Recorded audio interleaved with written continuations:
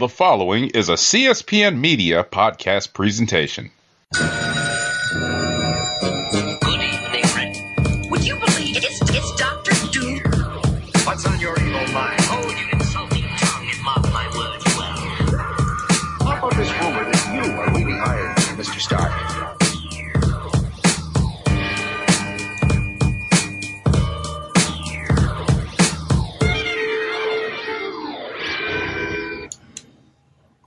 Hello, and welcome to another exciting episode of the Comic Book Chronicles.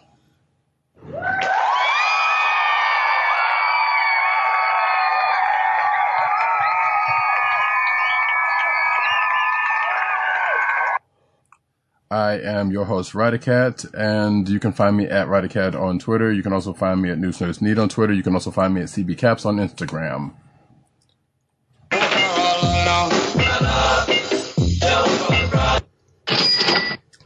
And with me tonight, as you can hear, is providing the sound effects as usual, our man in Brooklyn, Agent _70 on Twitter and Instagram.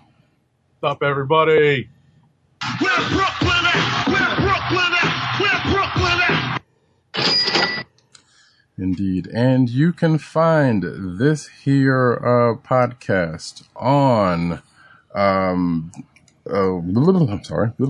You find this podcast on the Cold Slither Podcast Network at CSPN.us. Today, you can also subscribe to this podcast at your podcast perusal place of choice, whether it be Google Play, Apple iTunes, aka Apple Podcasts, Spotify, and this Cold Slither Podcast SoundCloud page. Tonight, folks, we have some new releases, believe it or not. This is a week where we have some enough books that we can actually, that we actually peruse and go over, so that we can let you folks know about. They're still kind of spotty with the with the releases right now, so it's going to be that way for probably the next couple of weeks to a month. I don't even know anymore, but they are slowly, surely getting out new releases. And I think next week we are going to do another event, because unless something's changed with the release schedule, and I don't think it has, we'll be doing another an event next week. As far as I know, Marvel will be back to releasing a bunch of trade paperbacks next week for direct market release.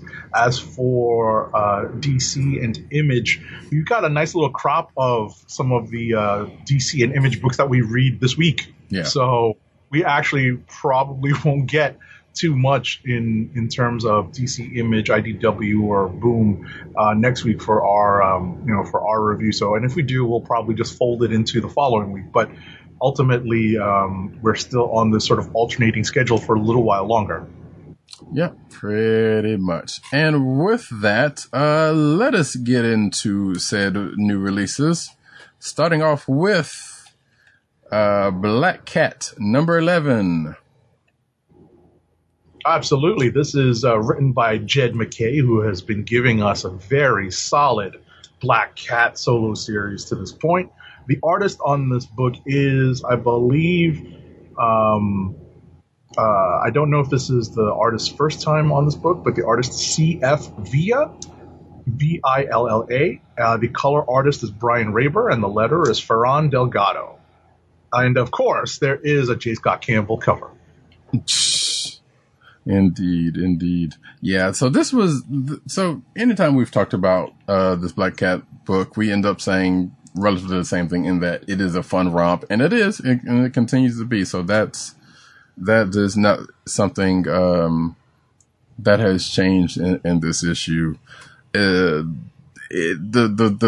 beats of it, this is one of the few books that we were talking about before the show, was like, yeah, it's kind of easy to kind of keep up with this one, because she's pretty much still on the same path as she's been. She and the Black Foxers are planning this big heist of this vault. I believe that it involves the I was about to say Sea of Thieves, but the Guild of Thieves, the Thieves Guild. Right, it's the New York branch of the Thieves Guild. So, exactly. As we've as we've related, as we've relayed in prior episodes when we've discussed the Black Cat, one of the concepts that has been expanded upon by McKay is the Thieves Guild. I don't know if this character had previously appeared, but Odessa Drake and the New York Thieves Guild in particular have, are kind of front and center in this Black Cat story that he's telling. Right. In fact, so much to the point that there is a war waged with the Thieves Guild, aka also Odessa Drake, with Black Cat that has been escalated as of recent issues, but we don't really get to much any of that here, because that's kind of one thing that kind of folds in and out of the ongoing plot here. And with this issue, we find that apparently, well, which we kind of knew about if you've paid any attention to Black Cat in any length of time and over the years, especially recently, she don't care too much for redheads because they've been the bane of her existence to a point. I like that. It's been a great kind of running joke in this. So, I mean, just to kind of create the atmosphere for the book and give our listeners and viewers the broad stroke summary, Felicia is still working on her plan, basically hashed by her mentor, the Black Fox, to rob this vault, and she's basically gotten lots of parts in place to do it. And we've said this before, and we'll say it again, I think even the creators would say this, think Ocean's 11 on the Marvel Comics scale. And this particular caper requires a particular piece of equipment to help things go right. And the only way to get this particular piece of equipment is that it has to be built. And where can you build it? Dun, dun, dun. No other place than Stark Unlimited, and that is what, and which guest star you're going to get when you bring in Stark Unlimited. Well, actually, and that usually depends on what needs to be built, because there are other places in the Marvel Universe that you can build stuff, but that also depends on what it is. But she's already tapped a whole bunch of that. Like she's went to the Magic Corner, she's went to the Baxter, not the Baxter Building. That's not even that is not even the forefront anymore. But she went to Yancey Street. She's gone into a whole bunch of places in the Marvel Universe to get other things. And now, as Agent 70 said, she's hitting up Stark Unlimited, which I called it Stark Industries, but that's an old name. Could have been Stark Enterprises. I know, right? I almost said that too. Yeah. Like, just go back and say Circus Maximus while we're at it. Oh no. But yeah, so here's Felicia having to go to Stark Unlimited to build this key. She's also going to Danny Rand's building and got some tech from him, which is why she needs this key for one of the final pieces to use of the plan. So she has to go infiltrate Stark Unlimited. To do that, she basically uses her whole crew's knowledge, including some other, I don't know this other person who built that key. Assuming they came in last issue or something, because I don't know where that person actually came from. I'm like, and granted, it's been a minute. That lady, I wasn't sure. Yeah, so this other person that's now a part of the crew built the machine from Danny Rand's office off of the specs that Felicia's gotten. So now they need this key. Felicia's infiltrating Stark Unlimited, so she has to get close to Tony Stark. So she and the crew, and as the issue is going along, we see her actually going through the plan while every other page is going through the parts of the plan that, calls for what comes next. So, and as Agent 70 said, kind of in Ocean's 11 fashion. Oh, sure, leverage, Yeah, they're running Finon Bastard. I'm not sure why I'm here. Yeah. So they're running a scheme that apparently, I don't know if it's a real scheme or if it's one that they made up for this or whatever, but it's not unlocked, you get the gist of it as it's going through, so it doesn't really matter what the name of it is. It's just hey, yeah, this is a scheme, and here we go. We're running it, and every other page is kind of going by what it needs. So we're going through that. Felicia's talking to Stark, and of course, you know, what would be the thing that would get to Tony Stark? A redheaded woman that disagrees with him. Actually, it could be any woman that disagrees with him, because Tony hasn't had any redheaded women in his life that has disagreed with him. What up, Pepper? What up, Bethany Cave? What up, Kathy Dare, who shot him? But that's another thing entirely, you know. I was going to say, what's up, Mary Jane Watson? What's up, Mary Jane Watson? Exactly. Well, yeah, she wasn't a love interest, but yes, she is definitely still fits in that category because, you know, as a most recently. So, but yeah, so that happens. And then, you know, as the scheme goes along, Mary Jane Lord, is Felicia doing anything? But it gets to the point where it's like, well, this is not going to hold up because, you know, he's going to start seeing through stuff, and then she needs a distraction, which calls in Iron Man into play. So Tony sort of goes in that. No, without giving away the whole thing, but you kind of get the beats of it. She ends up getting to her objective, getting what she needs, but Tony gets wind of it. And then goes after her. So while she's here, she decides to make another little prep project for herself. And at the end of the issue, we see the fruits of this, which is weird because the main objective took way longer than it did to get this piece that this little project of hers. And yet it wasn't. What I would say in response to that, I hear myself. Say in response to that the nanoform probably it's probably pre-programmed with lots of armors. So more than likely, yeah. But it can turn out very quickly. Yeah. Yeah, I mean, that would make more sense. I mean, that definitely makes sense because, yeah, Tony Stark, of course, is going to be making armors for him. So, but yeah, so apparently Felicia, who quickly got used to how this thing works, you know, and she was even, which I thought at first was like, okay, she was doing this other little thing with it while this key was being made in the Nanoforge that she needed. And I was like, well, that's going to be the one that probably gets her caught, even if she got out of here. But no, Tony called her, excuse me. And so she was like, well, let me make this armor real quick. Spoiler alert, folks. Black Cat now has armor, so I guess we can call her the Iron Cat, War Cat. Right. I don't know. I hadn't really thought of a name, but I had it in my notes. It's like, okay, Iron Cat, here we go. I love the next month teaser, Full Metal Black Cat. Yes. Yeah, shout out to Full Metal Alchemist. But yeah, so, and you can see, because I think it even says it on, if it's not said it on the cover, it says it somewhere, I think the first page of the book is like Full Metal, Full Metal Cat, Black Cat, something like that, part 1.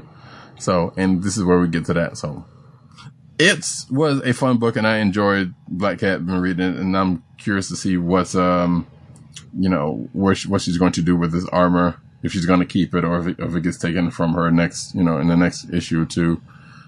But the only thing that was kind of weird about this was like she mentioned something about her quantum probability pulsator, which I assume that's her bad luck power. And I'm sitting here like, wait, I thought that was something like given to her, not necessarily a thing. I wasn't sure about that myself. So I was like, that was kind of weird because it's always like, yeah, her bad luck powers. That's all we've ever heard about her, but I've never heard of her, unless that's just some fancy name she gave to it. But, that seems like more of a thing because she even said she turned it off because Stark was scanning her. Right.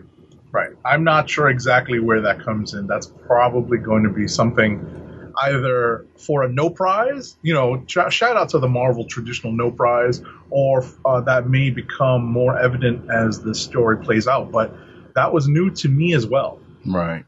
So yeah, that's something I neglected to look up after reading it. So I was like, but I put it in my notes because I wanted to bring it up. I'm like, that's okay, sure, that's something to look up for later. It's a not knowing that myself, so okay, so I don't feel so bad then. Yeah, it's probably worth a Google search, maybe take a quick peek at the Ohatmu, but obviously the Ohatmu is pretty outdated at this point, so they've probably changed a lot about the character since. Right. So we see. Yeah, But- yeah, I'm pretty sure that is something for some other time. If someone out there knows, I'm sure they'll get in contact with us. But if not, we can look it up. It's fine. Feel free to, I'm sorry. I said, feel free to chime in, ladies and gentlemen. Yeah. But while that is going on, we will go to our next book. And I guess since we're kind of sort of in the Spider Corner, we will go to Miles Morales, Spider-Man number 617. Excuse me. Sure. In fact, oh shoot, I knew there was something I forgot to do that I actually need to do right here before we. So if you want to go ahead and talk about that while I'm doing what I'm doing, I would, Sure. So, on this book, we have Saladin Ahmed as the writer, Carmen Carnero as the penciler, and David Curiel as the color artist with VC's Corey Pettit on letters. So, we open the story with Miles swinging through the streets of Brooklyn, thinking about what's been happening as a result of the outlawed one-shot and the after effects of that outlawed one-shot. We were actually discussing that just prior to going on the air because we could not remember exactly when Outlawed came out, but I remember it because I did read it, and Roddy Cat still has to catch up on it. But in broad strokes, the Outlawed event basically involved, much like the events of Civil War, some underage heroes who basically created something that the general public reacted to, and as a result, this underage, this regulation of underage superheroes was instituted. While Spidey's thinking of this, he runs into a kid who is crying and, basically proceeds to cheer the kid up, give him some props about his self-designed clothes.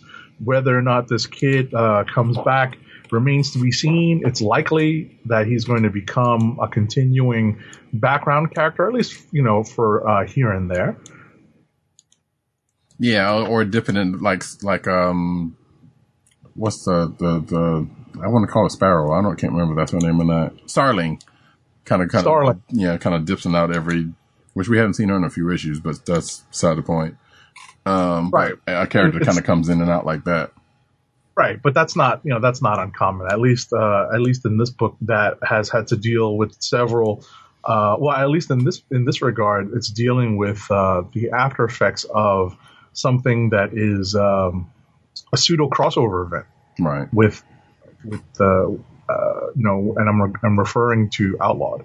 Spidey Miles runs into Dum Dum Dugan and a task force of Cradle, the child hero reconnaissance and disruption law enforcement. Good grief. Which I saw that and I was like, so here's one of those things where, okay, yeah, the beginning of the book where it outlines the, what has happened before and is kind of gives you a little bit of backstory into, kind of gives you a little bit into what happened in Outlawed going into this. So is kind of enough. That being, not kind of enough, but because obviously you don't know what actually happened, but it gives you the broad strokes of it. That being said, I saw Cradle there in that, and I'm like, Cradle, what the heck? And then Dum Dum Dugan comes in here and says out the whole thing like it did with S.H.I.E.L.D. I'm like, wait, CHRA? What is these with these acronyms? But it's also kind of refreshing to still see though, because like there was an acronym for every other thing back in the day. For every other group back in the day, and I'm kind of happy to see that still going, but wow, they're still kind of out there. That was one of those. I just let it. Yeah. It was kind of like, okay, sure, whatever. But I sat there for a second. I'm like, really, Cradle? So anyway, Dum Dum. So yeah, Dum Dum comes in, Spidey, and kind of it really makes short work of Dum Dum and crew before he goes off, and does his thing with his parents. So, according to wasn't exact acting for Bear. Right. And, he basically got his butt handed to him, and his team got its butt handed to it. So, it's unlikely that that's going to happen again.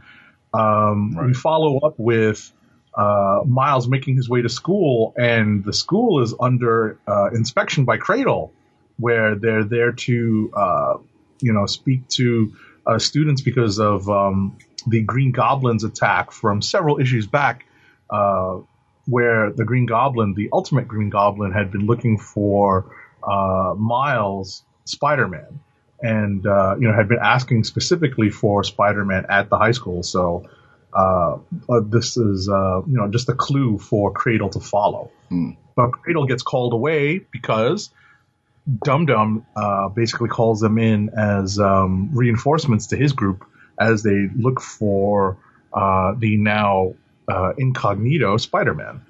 Right. Yeah, so that happens, and then we cut to Miles having a nice dinner with his fam, including new little babysitter. Which, by the way, if you hadn't read Miles Morales Spider-Man 16, you definitely should. By virtue of the fact that I didn't read it initially, even though it has nothing to do with this issue, but it was still a good issue because it was basically Miles and the baby sister are off on an adventure, and then something happens with his Uncle Aaron that will play out. That may also have something to do with what happened near the end of this issue. In that after Miles leaves his parents because they all went off to baby. I'll say, hold on to that thought. I would just add that during this dinner, they have a conversation where Miles' parents are kind of split about his continued superheroics in the wake of this new law and registration requirement being put into effect. Right. So yeah, so that's pretty much takes care of the crux of this, this outlawed tie-in issue. But then once he leaves them and he goes back home and they go off to somewhere else, he goes back to the house and finds out that it's been ramshackled, and he gets attacked by somebody who's pretty fast, especially for someone of his abilities, and gets the jump on him. And what we find out at the end of the issue that it's hold on. Miles beats himself up. Or actually, it is someone, we don't know who it is, but we may have an idea. I feel like we may or may not have an idea of who this is, dressed in Miles' Spidey suit. And I have a really, unless something actually has happened to this person prior to this, I have a sneaking suspicion I might know who it is, especially if it has anything to do with last issue. I don't remember what happened in last issue. I mean, like I said, by virtue of the fact that I read it, I read these two back to back. That's the only reason why I even know. But it's basically that whole issue with Ultimatum and Miles' Uncle Aaron being a Prowler again and working for him, and the Ultimatum ends up finding out a key piece of information that may have something to do with multiversal reasonings. And that he's going to draw Miles in at some point. Like I said, if this was by and large an outlawed tie-in this issue, but I think that the last part of it may have something to do with the ongoing stuff, because they do this kind of stuff. Like, yeah, the crux of the book, of a tie-in book, happens to either directly or indirectly tie into the event that is going by, and then some shades of what's going on in the natural book, just kind of keep that kind of flowing. So we'll see how that pans out next issue, unless that's another outlawed tie-in issue. I don't know.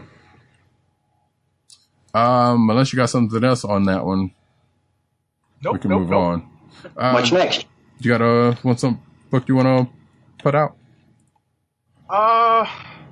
I'll talk about something that I decided to read because it was a #1 issue, and that is an Image book entitled Adventure Man #1. It's actually created by Matt Fraction and Terry Dodson. The script is by Matt Fraction. The pencils and colors are by Terry Dodson, and the inks are by Rachel Dodson, and letters by Clayton Cowles. In a nutshell, this is a pulp story in the tradition, or at least it starts as a pulp story in the tradition of Doc Savage and Johnny Quest. But it's about to get turned on its head and reinterpreted for the modern age with new protagonists. So it took a definite swerve halfway through the book, and it was a very interesting read. So it is something that I look forward to catching up. I look forward to keeping up with as we go forward. Okay, I didn't know Fraction had a new book out. I may check that out. I've liked a lot of his work, so that's actually pretty cool. Who's putting this out? This is Image. Okay, nice. Cool beans. But that being the case, unless you want to throw out another one, we can go on to. Actually, wait.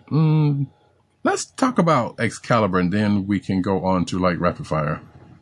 Sure. I read it very quickly, not really understanding what had happened recently. So yeah, you can help fill in some of those blanks. No, I can't. Because I'm kind of sort of in the same boat. Like, I remember leading up to the last issue, I remember the kind of what was going on.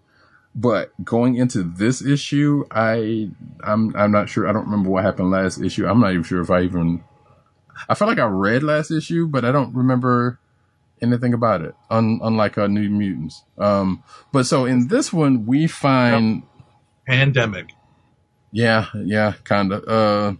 But in this one, we find Betsy, aka Betsy Braddock, aka Captain Britain, and the crew of Excalibur in London, and they're seemingly being.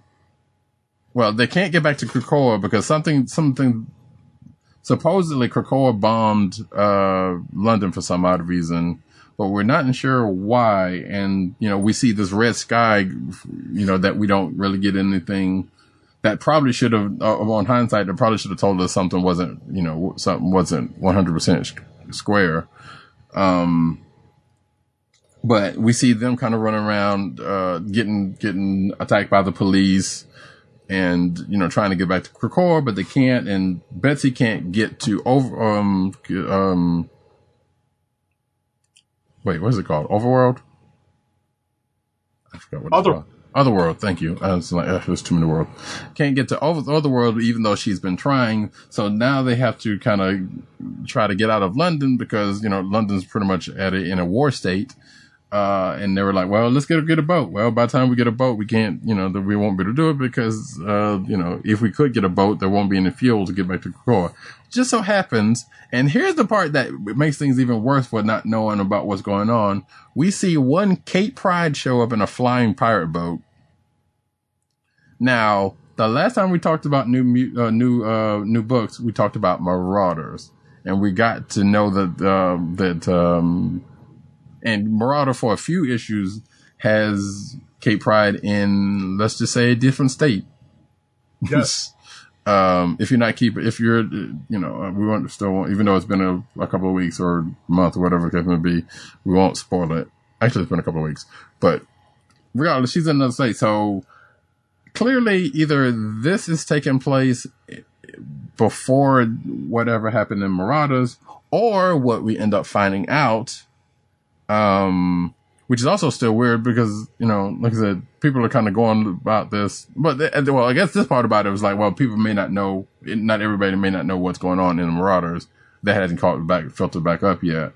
So that could be a thing that's justified. Anyway, regardless, she shows up, her and Rachel Summers, which honestly, once that happened, I was like, okay, are we going to get Nightcrawler and the rest of Excalibur, the OG Excalibur showing up in this book? But sadly, we do not. So anyway, Kate shows up in the boat and swoops everybody up and saying, yeah, we're trying to get back to Krakoa because, it just so happened to be in the neighborhood. Betsy wants to go to the lighthouse because reasons.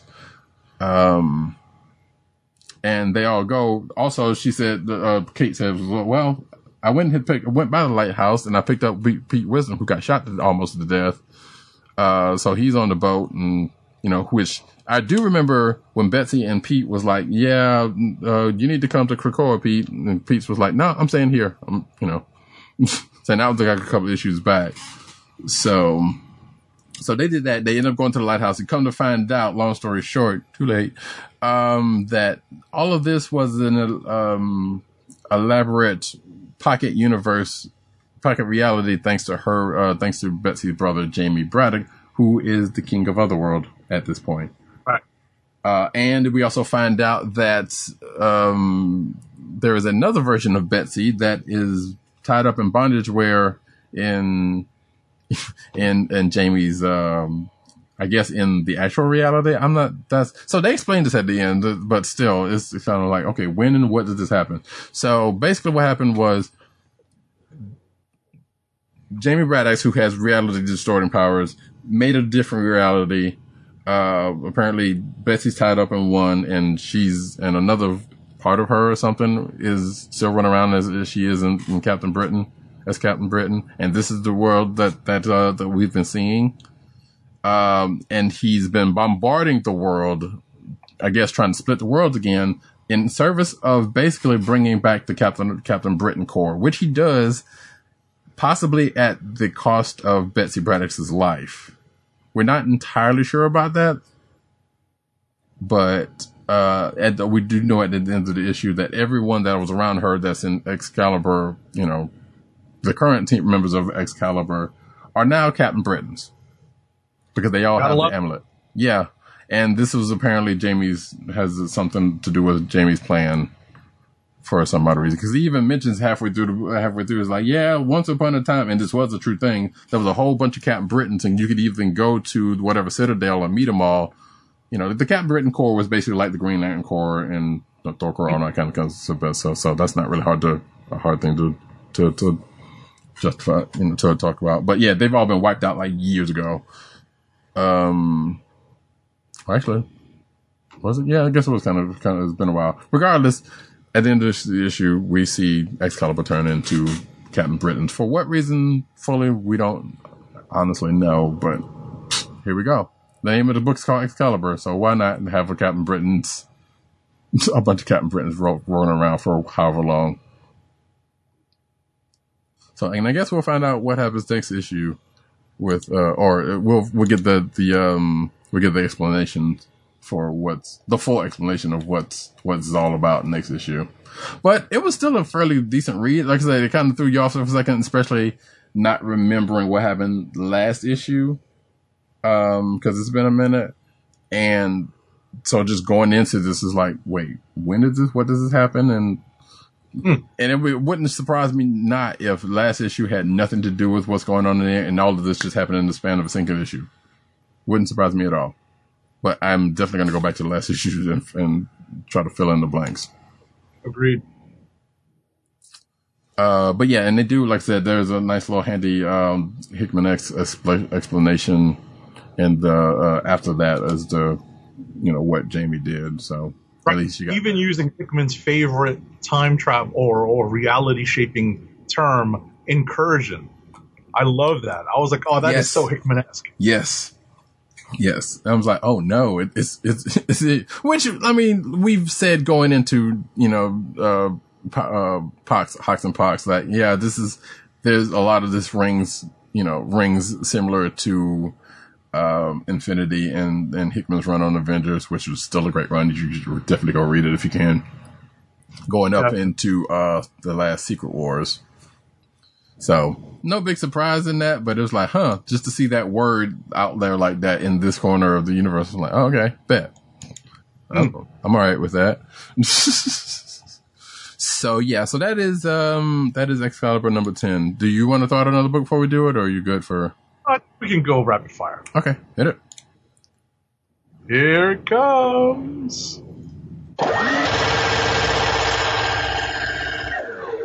Man, it's been a while since we had enough books to actually do rapid fire. I know, right? Yeah, I don't remember the last time I spun the minigun. I was about to say, whether reading actual said books or, actually having enough, you're right. I can't remember. I was looking for the sound effect. Like, where did I stash the minigun? Yeah. So, all right. So, do you want me to go first? Yeah, go for it, sure. All right. So, I'm going to cover a couple of books, and PCN_Dirt also sent us some review stuff, and it's going to fold into his click of the week. Did you read New Mutants number 10? I did, yes. All right, so just in broad strokes, the New Mutants team in Carnelia has been overtaken by a fast-growing orb of nightmares being produced by a mutant that they were sent to investigate.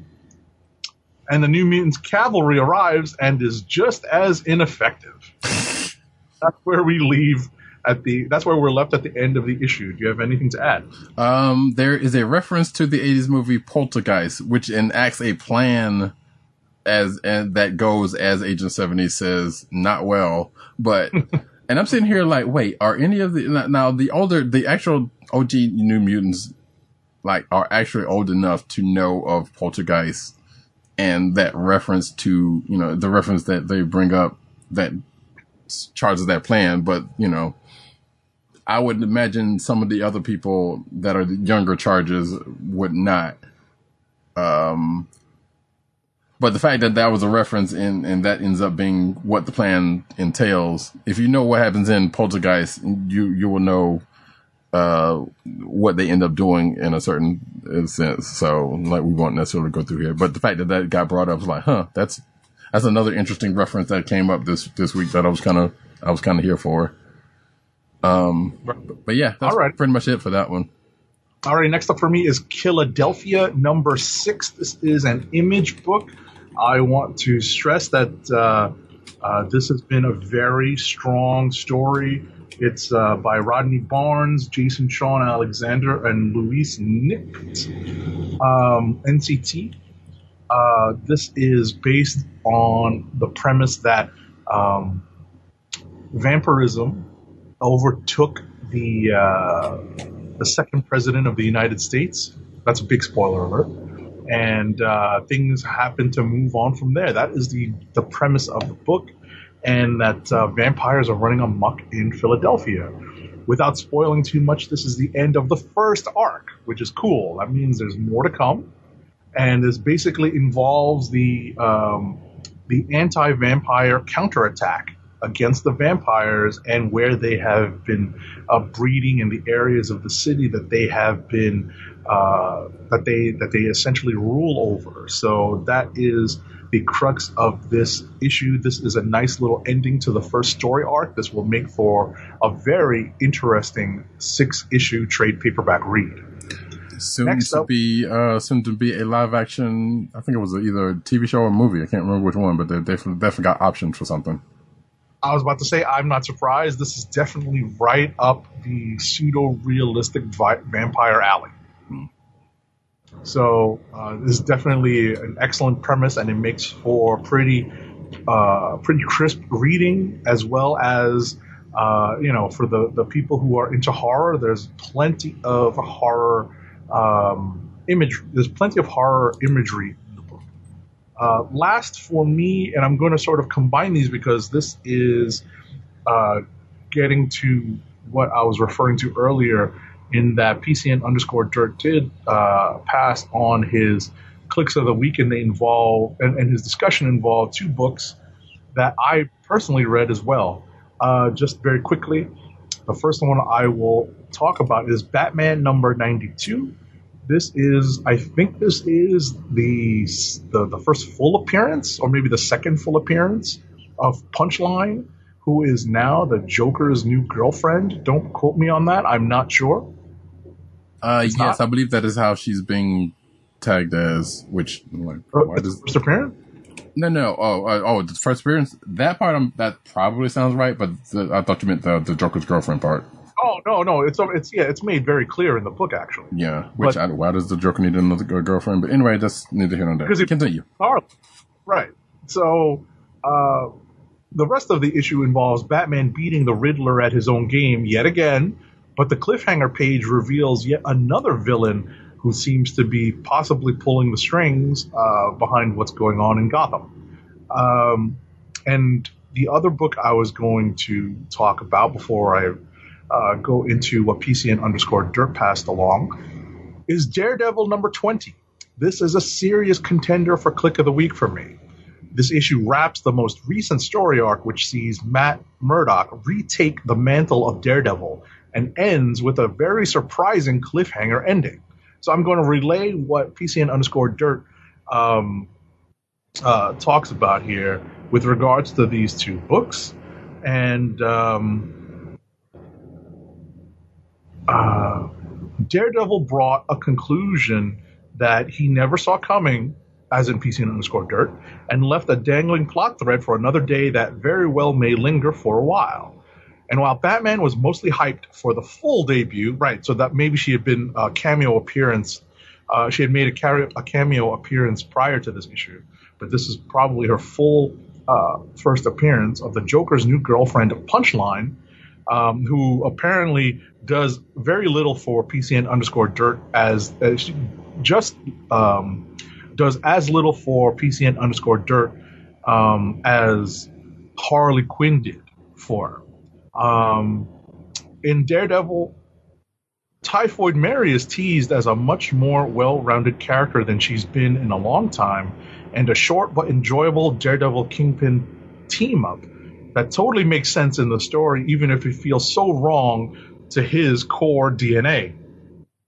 So when all the dust settles, he's waiting for the next issue of Batman to come out just to end the current arc, so they can move on to something possibly more interesting. While the Daredevil issue and its cliffhanger ending has him hooked. So that is our discussion of those two books. Not sure why it sounds like that Punchline and Harley Quinn exist just to be something for Joker's amusement, but that's, I'm not sure that's what he was saying or not. So, but hey, whatever. I don't know. I haven't read Batman, but I was like, when I did read the stuff about it, I was like, yeah, Joker's got a new girlfriend. I'm sitting there like, oh, okay, wow, like he's an abusive, sadistic jerk. Why would anybody? So anyway, that's a whole other situation for a whole different other time. For my two books, Bitterroot number 8. Bitterroot is back, baby. Well, she actually came back with an issue. Yeah, well, been back as in a last issue anyway. But yeah, so, and I know Agent 70 said he read this, but did not exactly remember the 4 weeks of what's going on. Issue 7. So I could not remember what happened in issue 7.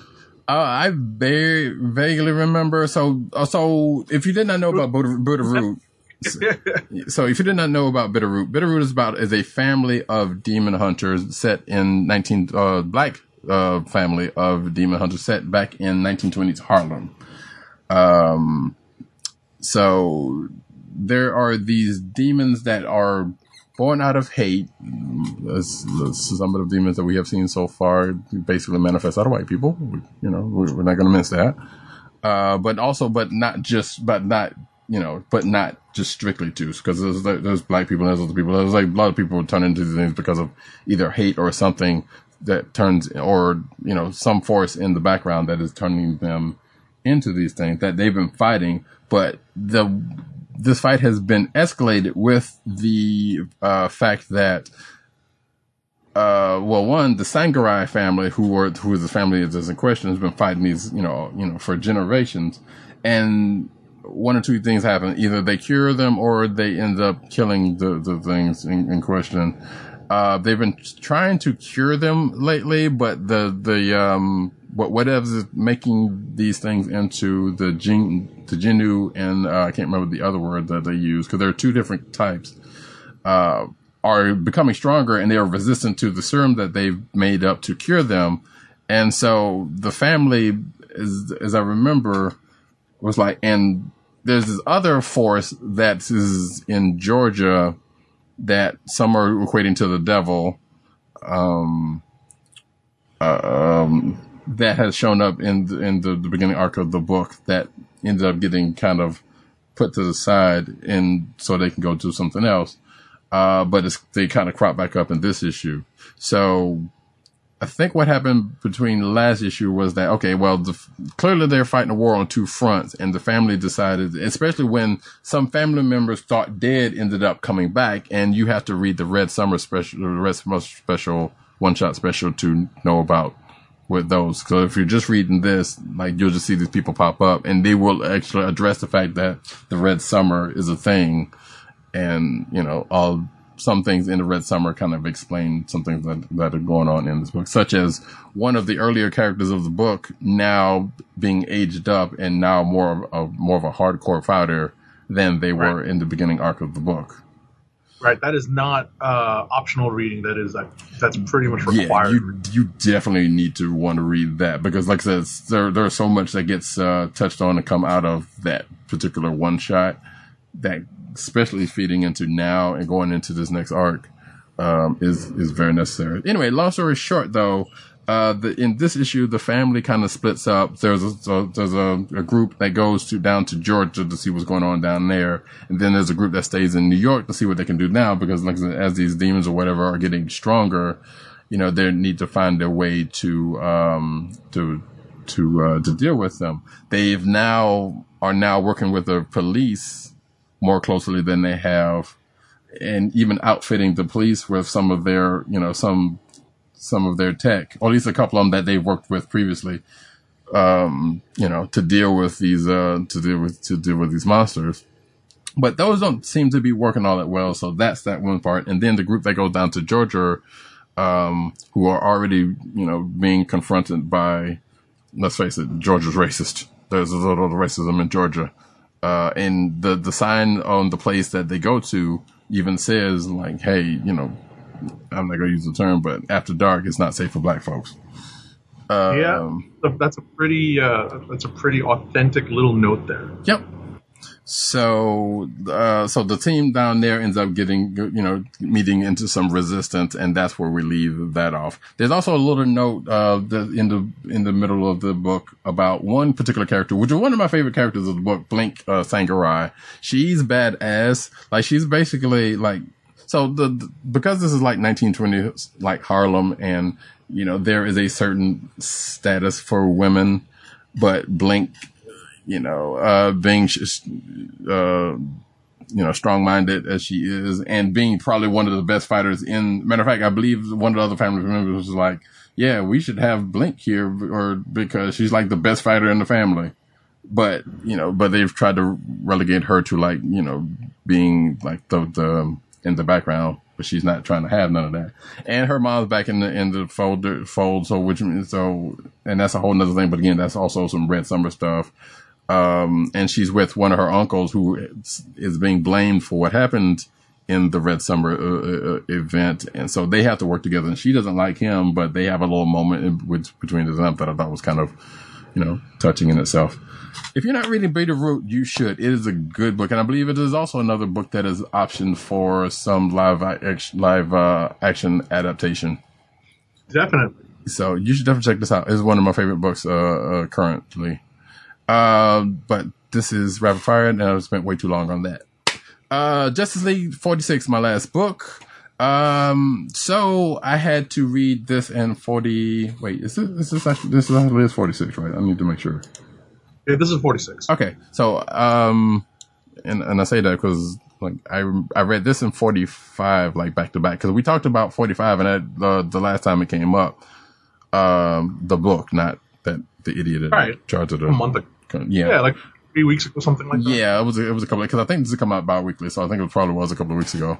So reading that behind this, and I still didn't read 44 because, until what having that. But regardless, so the Spectre was running wild and basically going after the Justice League in the last book, and basically kind of messing with their temperaments and kind of taking control of their emotions in a sense. And they were fighting each other.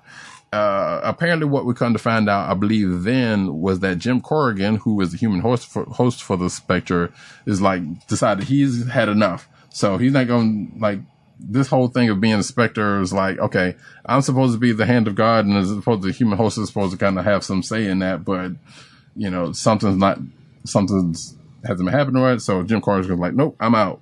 So he goes to Tartarus, apparently, as we found out in this. The Justice League go to try to find him because the Spectre's just running wild by itself. And the team goes to Themyscira, which is Wonder Woman's home spot. And they end up and the Spectre ends up taking over the Amazons because, no men is supposed to be on the island, that was before they Wonder Woman and the team got caught, basically, which you knew was going to happen because that seems to be something that, happened more than once.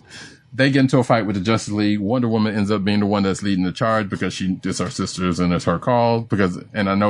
So Green Lantern is supposed to be the head of supposed to be leading the team, but he spends, which I guess sometimes a good leader knows when to delegate, knows when to give up the lead to other people. So, but it feels like in the time that he's supposed to be the leader of this, he's been doing more of that than not. I don't know. That's kind of weird. Regardless, the team goes through and does that, and they end up going to Tartarus, and they find Jim Corrigan, who's aged, because I guess he's been there for a while. And when they find him, and Jim Corrigan explains himself, as to what's going on, and he's like, "Oh, I made a mistake," or whatever the case may be.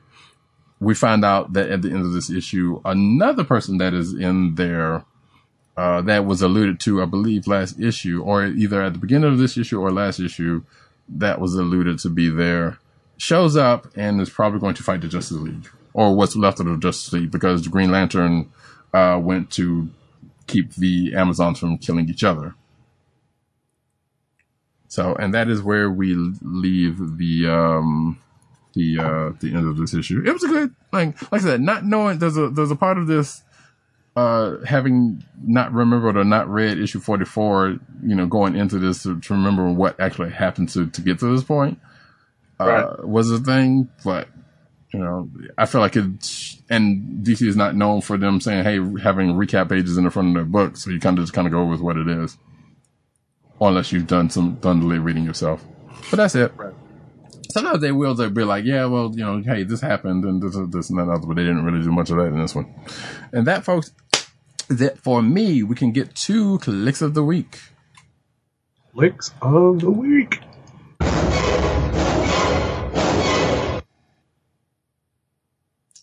All right. I can lead off because it turns out I have the same Click of the Week as PCN_Dirt, and that is a Daredevil number 20. We both appreciated that it was a great wrap up to the most recent story arc, and with the surprising cliffhanger ending, it leaves us wanting more and to see where we're going in the next issue. So, Daredevil number 20 for myself and PCN_Dirt.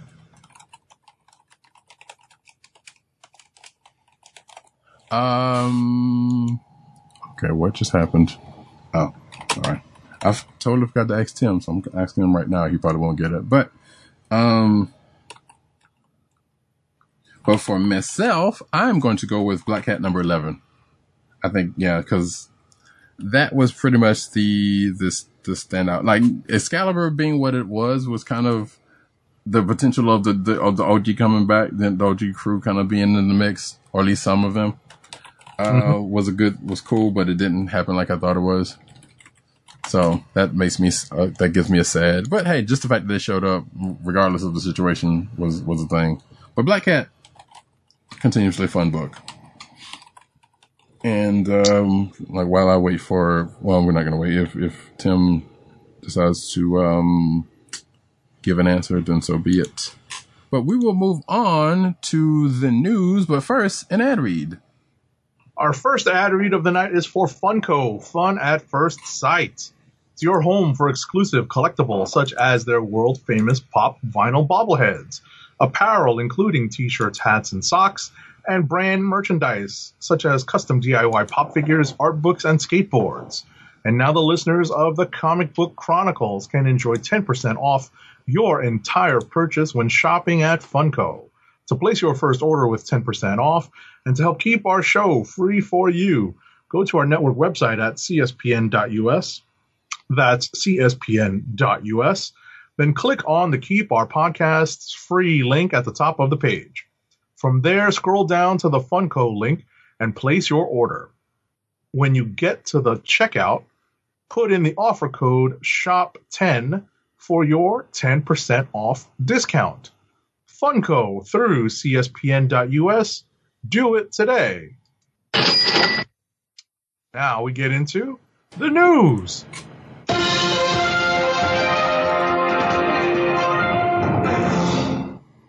And I forgot to mention with Bitterroot, there's a character in there named Berg, who's one of the cousins, who's basically like 90s, X-Men, animated series, Beast. And if you know how Beast was in that show, you know what I'm talking about. Anyway, so we are now going into the cinematic news, and we are starting off with Avatar: The Last Bender fans rediscover special moments between Iroh and Zuko. Now, you folks, if you're not aware that Avatar: The Last Airbender, the show, not the movie, is on Netflix right now. I don't know what you're doing with yourself. And I've kind of been slowly kind of going through that myself, even though I've done a rewatch like last year. Like I've kind of been watching some episodes here and there. And that's because I said I was going to watch Korra and I never did. But I'll get to that. Regardless, so yeah, Avatar: The Last Bender is on at Netflix, and fans are rediscovering all sorts of amazing moments between Uncle Iroh and Prince Zuko. I do love their relationship at some certain points, because Zuko is kind of he's Fire Nation, of course he's a hothead, but he learns to temper himself, and I just love Uncle Iroh. Iroh is probably one of my favorite characters in that show. I don't know if Agent 70, if you watched or you've watched. Oh, you should watch it. It's really good. It is really good. But Uncle Iroh was probably, next to Appa, is probably one of my favorite characters in the movie. He just kind of, sadly, the voice actor who played Uncle Iroh, who also played Aku in Samurai Jack, died in the middle of it. And there was a touching moment with one of I believe the last episode that he shows up in, where he's singing a song. I don't know if this is it, actually. Hang on, let me see if this is it. No, this is not it. Okay, so yeah, there's such a moment where Iroh's basically out there singing about, I think the song he's singing is kind of about death, and come to find out that it's basically the voice actor singing about his troubles with cancer that ultimately ended up, killing him. So it's touching on a couple of different fronts, but that's a whole nother situation than this one we're talking about here. And apparently it says here that there is an amazing exchange once Iroh has been imprisoned and comes face to face with his nephew, which I'm trying to remember which time, because there was a couple of times where that happened. Great read of a scene if you enjoy jokes about the series. Okay, whatever. One thing that the older man tries to teach his charge at every turn is that the mental approach to conflict is equally important to the physical one. Other than the now meme-worthy approach to honor in the show, it's one of Zuko's biggest battlegrounds. This is true. The exchange between the two men illuminates how being trapped can be a state of mind, and Iroh is completely at peace. So then you see the tweet here in the in the article. So yeah, you can check that out when you feel like it. Watch Avatar. It's a great show. Next up. All right. Is this even a real news story to talk about? You can gloss over it. You don't have to. Yeah, we'll move on. Well, no, I didn't say move on. I'm just saying just kind of. Hey, guess what? I mean, listen, you're the news hound, but I mean, this is Marina Sirtis attempting to poke Lin-Manuel Miranda into saying something more than just a mere platitude online, because she's angry and outraged over the events after the events of the death of George Floyd and protests. So, now she wants to walk back these comments. So that's it. Right, because she put her foot in her mouth, which basically the other reason why I put it in is like, man, celebrities putting their feet in their mouths and saying the stupidest thing more and more lately for no apparent reason. Sometimes you can just learn to shut up. And actually, not even just celebrities, but that's neither here nor there, because there are a lot of people who are talking mad, stupid stuff out there lately. Anyway, WandaVision resumes filming next month, apparently. So after being shut down by the coronavirus, WandaVision is heading back to Los Angeles for more filming. The news came from the Tampa Bay Comic Convention, which apparently happened. Is that okay? Weird. Which announced that Vision actor Paul Bettany had to cancel an appearance so he could film the Marvel Cinematic Universe series. Apparently, do virtual stuff. I know that San Diego is doing virtual stuff. They're planning on that too. So that right. We got news on that one. They may be a side effect of that. They may have to cancel personal appearances because they're getting back into shooting schedules. But yeah, so basically, I guess there's a quote here saying, "We finally received word from Paul Bettany's representation, and unfortunately, Paul had to cancel his premiere at TBCC this year due to being called back by Disney for WandaVision filming this July in Los Angeles, the Post read. We're working on guest editions." So yeah, there's that. Next up. The Mandalorian had its entire season pre-visualized before filming began. So this, I think, is a story that comes out of the the gallery? Yes. The gallery documentary series that is out on Disney Plus now. I actually caught up on that and watched the rest of them after I caught the first one. I think the rest of them have been released since I caught the first one. So basically, the team behind The Mandalorian discussed how the entire story behind the first season was in previs. That's the acronym that they use. That's the shortening of pre-visualization that they use. That involves kind of a mix of special effects and animation to produce what the story is going to look like, especially how they filmed this particular show on a fairly small soundstage, but using I forget what they called it.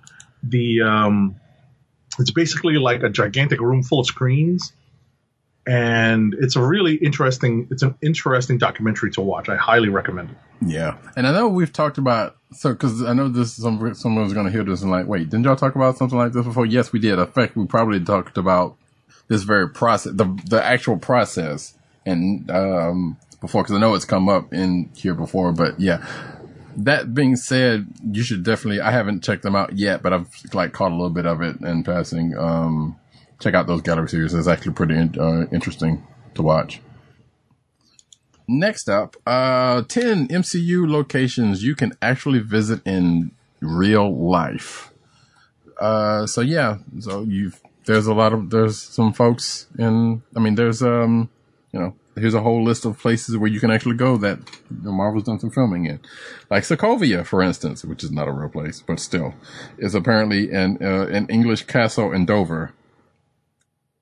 Yeah, it says the castle where Hydra's base is situated is Fort Bayard in Italy, but the interior was shot in the tunnels of Dover Castle in England. The town of Varese, Italy also stands in for the streets of Novigrad and Sokovia, so you get the picture of what's going on here. Warrior Falls from the Black Panther, the Forest of Asgard, Avengers Facility, which is apparently is a digitally manipulated version of the Porsche Experience Center from Georgia. So you get the point. And there's a few more that are like that. Hell's Kitchen. I was about to say the streets of New York. Come on. I mean, yeah, New Asgard, which is basically some place in Norway, and Culver City, I guess. Well, there's a couple other places. There's one that we haven't seen here yet. Technically, I guess we have. The city of Adelan. Do y'all remember the Inhumans? No. Yeah, exactly. So anyway, it is on Disney Plus. It is on Disney Plus, and I still haven't watched it. So that's a whole nother situation. But regardless, here's a whole list of places you can visit when, things are a little bit better if you so decide. Or at the very least, some of these places will probably not be able to visit, but you can know that there are real world locations too. Next up. All right, so we have already seen the intended release date of Wonder Woman 1984 come and go.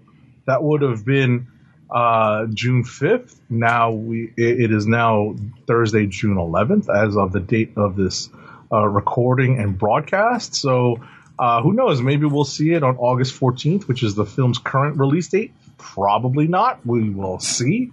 But in the meantime, in between time, take a look at some suggestions to ease the potentially long wait. It's 17 other female fighters to watch in the meantime. Okay, this is an article on Gizmodo. Mm-hmm. Some of them are not surprising. You got the Bride from Kill Bill. You got Ripley from Aliens. You got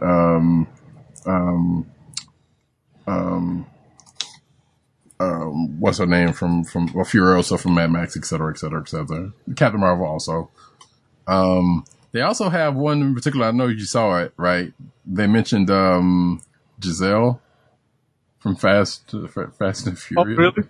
Yeah, I didn't look at it yet. yeah. So right after Wonder Woman, they talk about Fast Five. I'm saying like, don't get me. You know what? Let's move on because don't get me started about that. How in the world? I know she had Wonder Woman coming up, but you mean to tell me all those people that supposedly died and came back and are coming back and they couldn't bring back Giselle? Come on, folks. There's still 2 more movies coming. You're right, but I still don't think they're going to do it because, and whether she's even going to come back for it either way. Regardless, let us move on to Justice League, Suicide Squad, and more DC. That's a whole nother Fast and Furious thing that we're going to have to talk about one of these days. I guess whenever that next movie comes out next year. But Justice League, Suicide Squad, and more DC movies are leaving HBO Max, but quote unquote will be returning. I'm doing air quotes as if you can see me at this point. It is. So apparently, if you've logged into HBO Max recently, you've noticed that the Last Chance category, movies and TV shows that are set to leave to the service before July 1st, is heavily populated with DC movies, Justice League, Wonder Woman, Suicide Squad, Batman v Superman, all the Batman movies, Catwoman, Jonah Hex, and even the Lego Batman movies. Wow, weird. In its place, a new rotation of yet unnamed DC movies, which those are the most ones. I mean, what's next? All the animated ones? Like, they pretty much named all of the live action ones. Well, I guess, Superman movies, but still.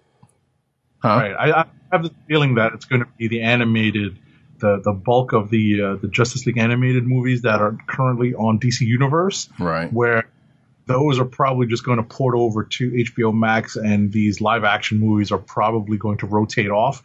And as you said, they may or may not return. So we'll see. Right. So according to the statement here obtained by someplace, HBO Max will feature a collection of DC films that will rotate on the platform. We have a new batch coming in July and another batch coming in August. The batch that is on right now will be returning, according to whatever quote this is from someone somewhere. So I guess that's the thing. And we know the Snyder Cuts, who gives a crap, is coming, but whatever. Next up. Alrighty. So, Japan's very first black-owned anime studio should be on every fan's radar. So, there's lots of anime fans, but many are probably not aware of how the industry has evolved to encompass a greater scope of diverse animators contributing to the medium of Japanese anime. One example is Dart Studio, a 2D animation studio situated in Tokyo, founded by 32-year-old animator Henry Thurlow, background artist Arthel Isom, and his twin brother Darnell. The three created a studio that would infuse American sensibilities in with Japanese anime and ended up working on some fairly huge anime projects. The Isom twins are both black men, making Dart Studio one of the first major anime studios founded by black men. What have done? Let's see here. So it looks like they've worked on some bits of, they've done a lot of key animations for a lot of stuff that you know about, like Bleach, Gintama, Black Butler, Lupin the Third, movie.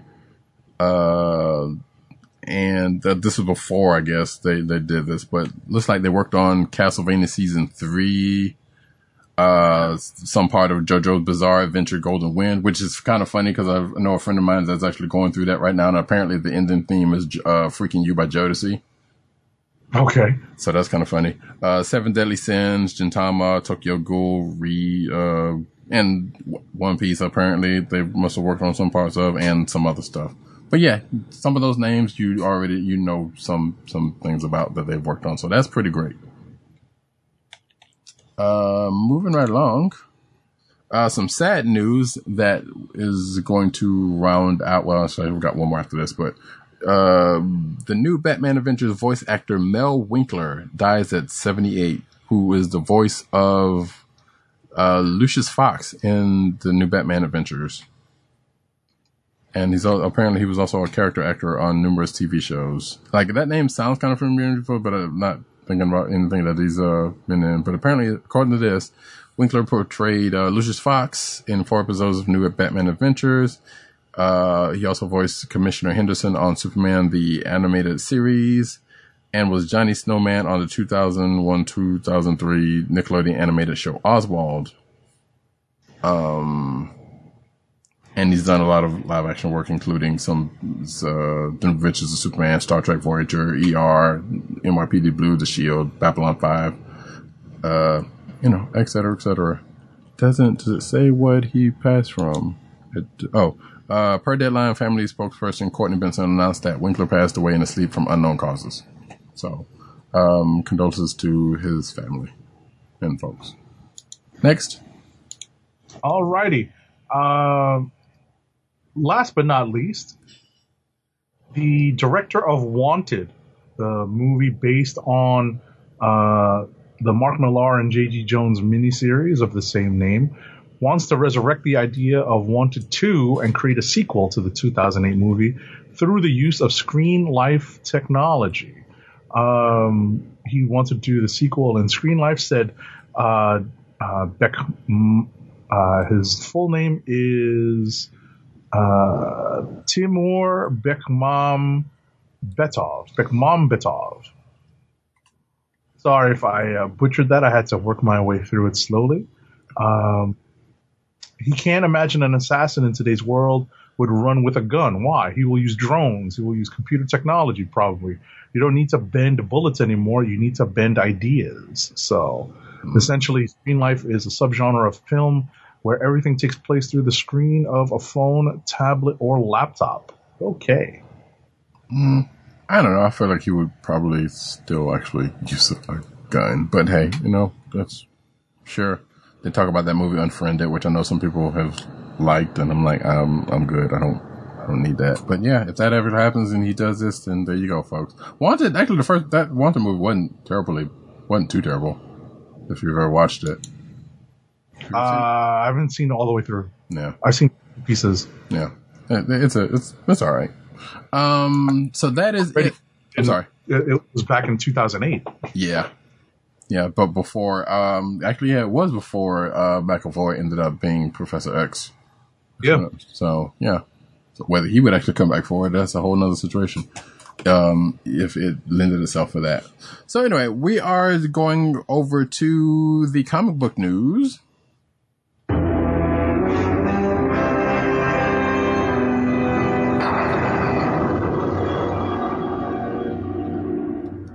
I was about to say the news about Mel Winkler. That was a nice touch. Yeah, it was a nice touch.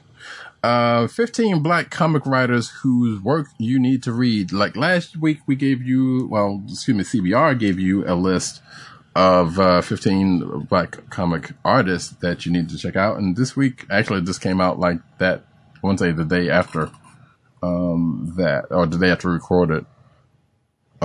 So here's 15 black comic writers that you should check out. First on the list, Christopher Priest. Yes. That's all I'm going to say. You know my love of Priest's run on Black Panther. We talked about Deathstroke. His Deathstroke run was actually pretty good. Actually, I need to finish that run. And his various other stuff that he's done. Ta-Nehisi Coates. I'm not gonna go through this whole list, but N.K. Jemisin, who's doing that Far Sector miniseries that I think may have wrapped up already. Bidaya Alaya, Brian Edward Hill, who we've had on the show before, and of course Dwayne McDuffie, and some other folks that we have probably either talked about or talked to. Actually, we haven't talked to half of these other people. But we definitely talked about them. But you should definitely check out the list because it's pretty good, and I endorse the majority of this list. I don't know about that. Well, I had an alright run. I'm not going to shut up. But yeah, go check that out. Next. Scott Snyder and Greg Capullo's Dark Knights of Death Metal launches next week already. Gosh, how time is flying during the pandemic. Before it even debuts, the event is growing by 3 new specials that are all on sale in September. They are 48-page one-shots: Dark Knights Death Metal Trinity Crisis, Dark Knights Death Metal Speed Metal, and Dark Knights Death Metal Multiverse's End all spring out of the events of August's Death Metal number 3, while the main 7-issue series takes September off as a skip month. Okay. And the reason why you heard me yay is because, hey, we now have something else with a crisis in the name from DC. Which, spoiler alert, folks, we might be doing a crisis next week. In fact, there's no might about it, but we'll talk about that later. Well, if it's coming from Snyder and Capullo, it's going to involve Night and Metal. Yes. So. Yeah, which I never read, and I know you guys did, so good luck with that. Next up, Gold Lantern debuts in DC Comics' Legion of Superheroes. This week. Yes, this week. I don't think any of us are reading this, actually. Gold Lantern has had his big DC Comics debut in Legion of Superheroes this week. There's been a ton of Spectrum Colored Warriors to grace the pages of the company's books. Brian Michael Bendis and his team was teasing big things in regards to the young hero's origin story. I'm already afraid, even though I'm not reading it.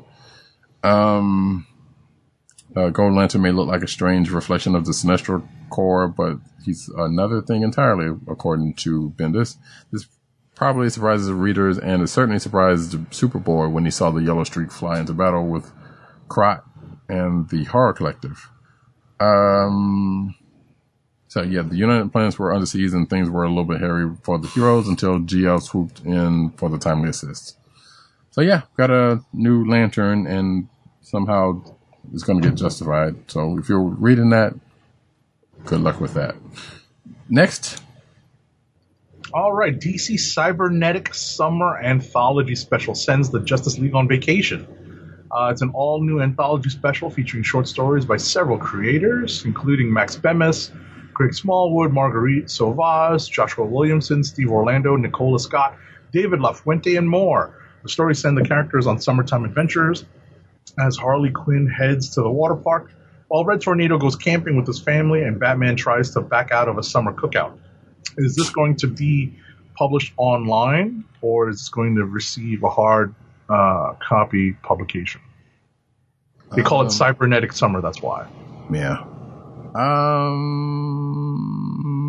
80-page prestige format one-shot on sale at comic book stores and participating online retailers June 28th. Oh, all right, so it will be getting both digital and hard copy release. Okay. Yes.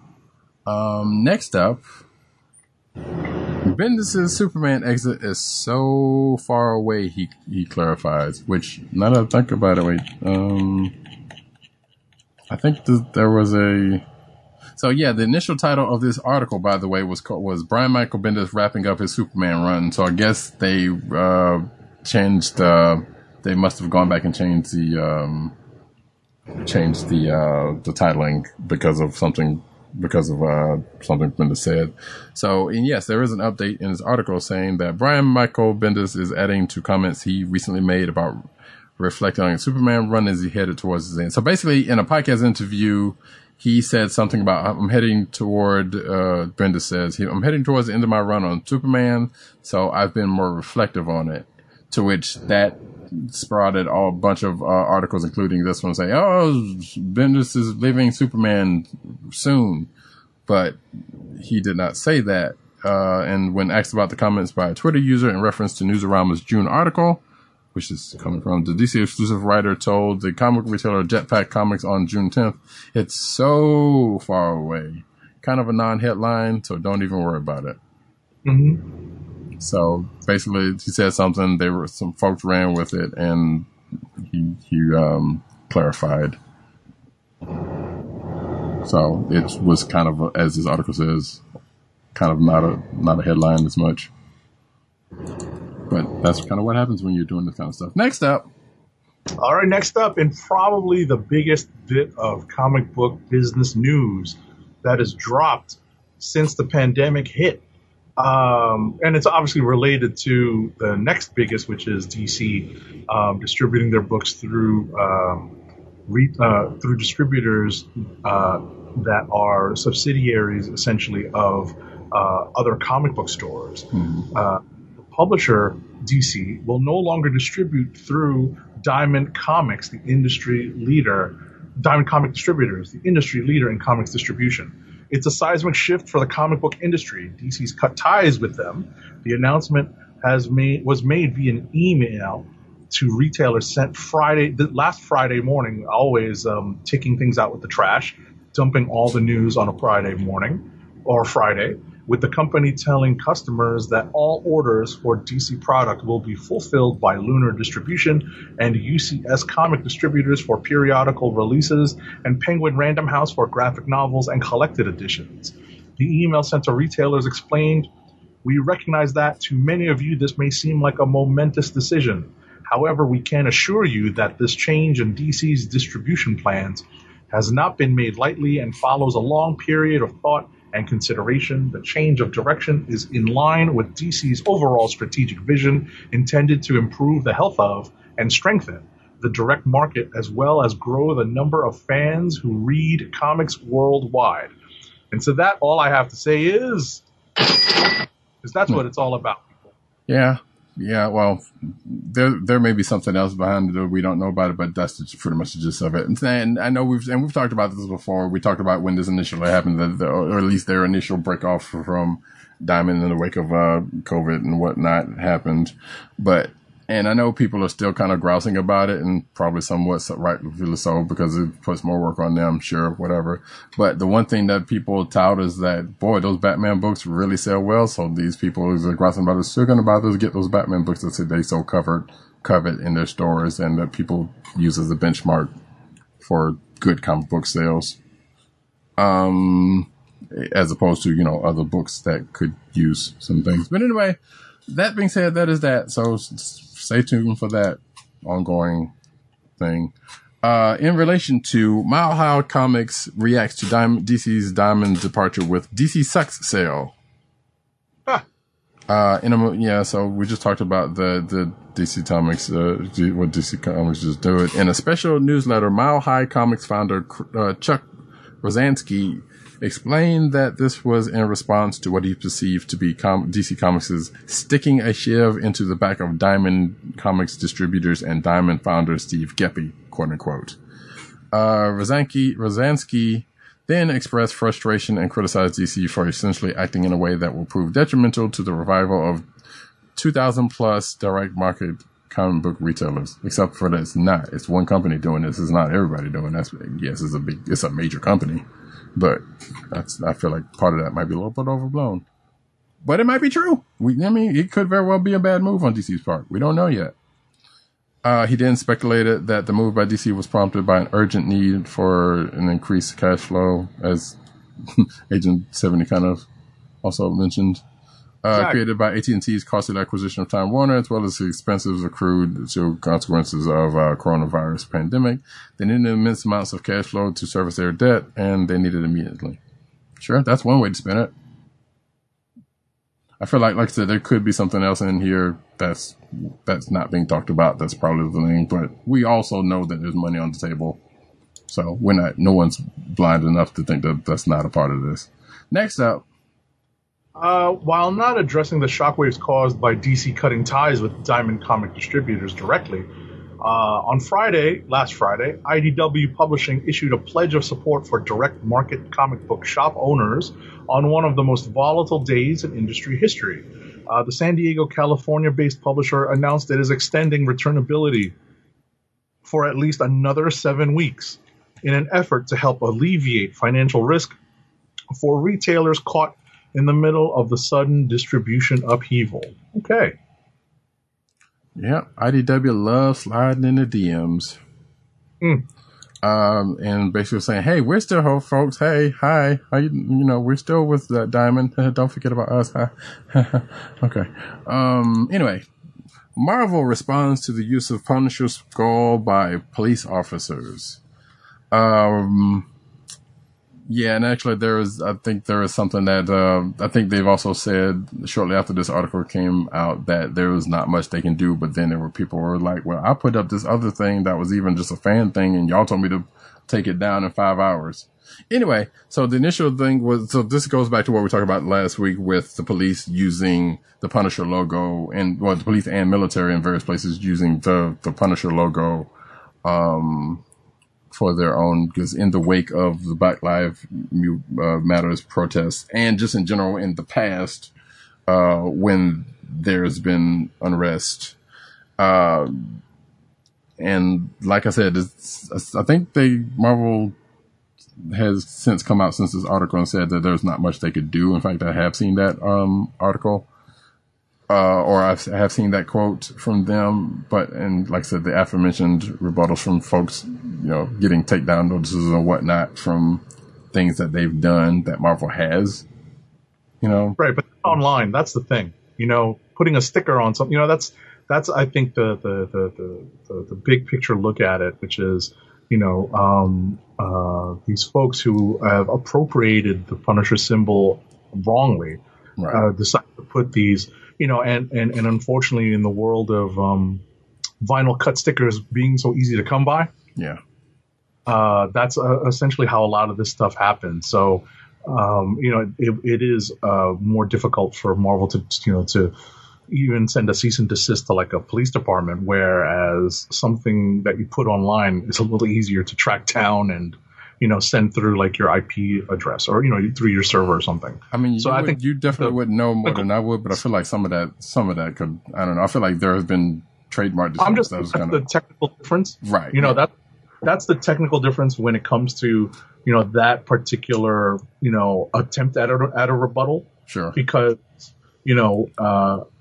if I put a vinyl cut Punisher sticker on my laptop, they couldn't stop me if I made the sticker myself, and that's really what it comes down to. Gotcha. But at the end of the day, I think the spirit of it is right. They just can't. They don't have many tools, in any real sense, to force them, unless the departments start to do something about it, because that's what if they're putting it on something official, they shouldn't.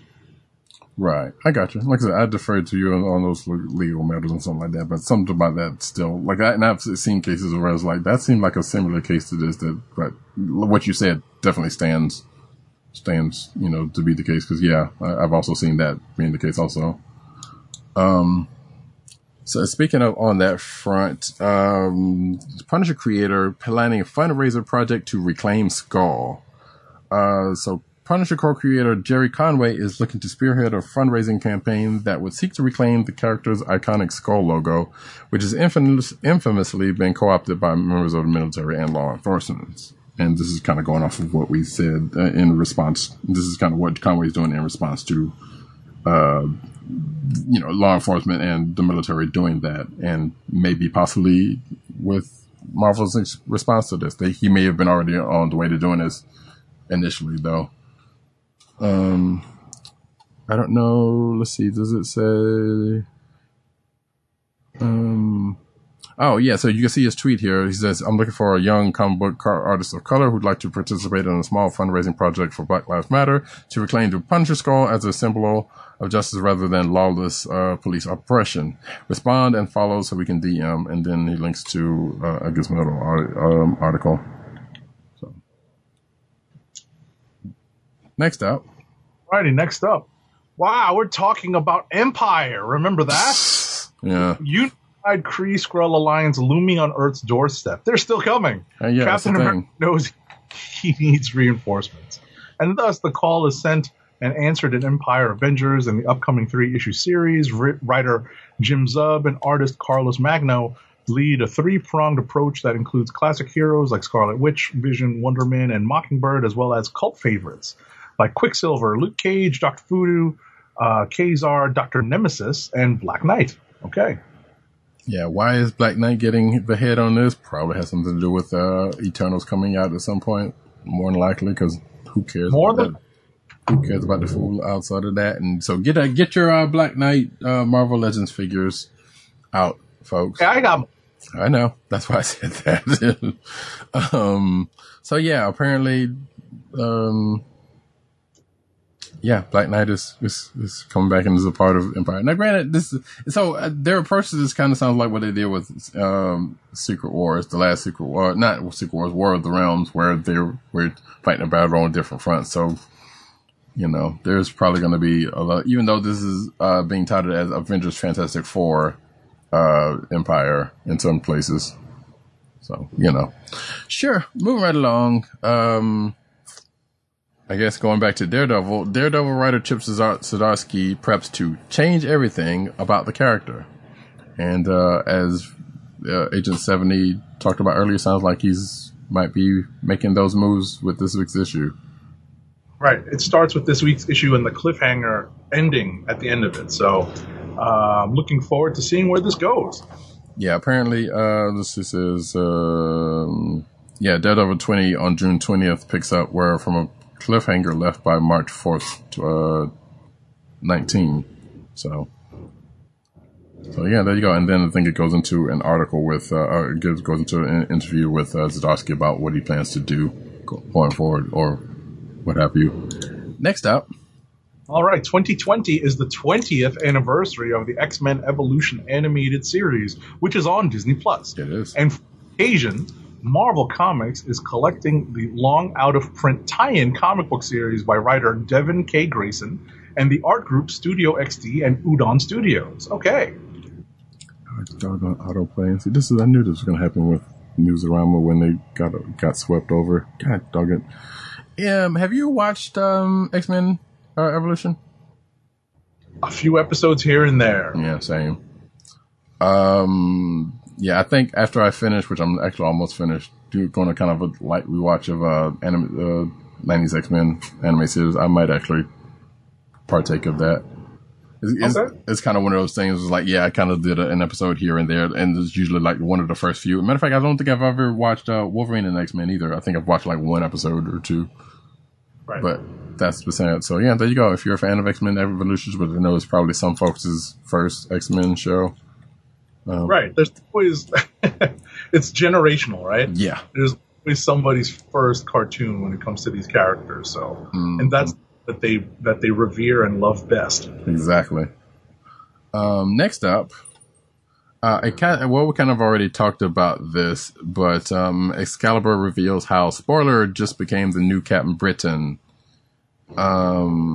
And as we said, we're talking about this week's issue. It's more than one, so we don't necessarily have to go through with that. Next up, right. So today, Sony broadcast the announcement of the new PlayStation 5 coming out this winter for the holiday season. And part of the announcement included a sequel to Insomniac's Spider-Man game, which I still not have played because I don't own a PS4. I haven't finished it. I'm sorry? I haven't finished it. Will launch with the PS5 this holiday season. At an event detailing the PS5's upcoming release, Sony dropped a trailer for Spider-Man Miles Morales, which will star Peter Parker's young protege, Miles Morales, as portrayed in the the first Insomniac Spider-Man game. Mm-hmm. Minute-long video sends Miles into action, leaping over cars, swinging between buildings, and fighting off villains. It also shows off some of his powers, including his Venom Strike and invisibility. So the promo ends with the tagline, "Be greater, be yourself." Sorry. It's okay. That was just the last line. Yeah. So if the PS4 Spider-Man is a great game. Yes, I haven't finished it. I recognize that. But definitely Miles gets introduced, and matter of fact, his dad shows up early on and has a, before Miles gets properly introduced, like we see a shot of Miles way earlier in the thing. But Miles' dad kind of helps out Spidey with the thing, and I think from there Miles gets introduced properly. Whether he gets his powers or not, I'm not entirely sure because one, I hadn't finished, and I don't know if they're going to do this thing where some video games do, where it's like we're going to change the ending a little slightly so to set up the sequel, or they may have already done that, or they may have already done the legwork to them, but we don't know. But yeah, because the Sony's did their what would have then been their E3 presentation today as of this recording.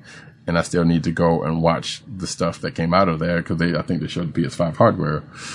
This came out during that and some other video games. So, and this is also probably going to prompt me to go finish Spider-Man finally because there's a lot to that game.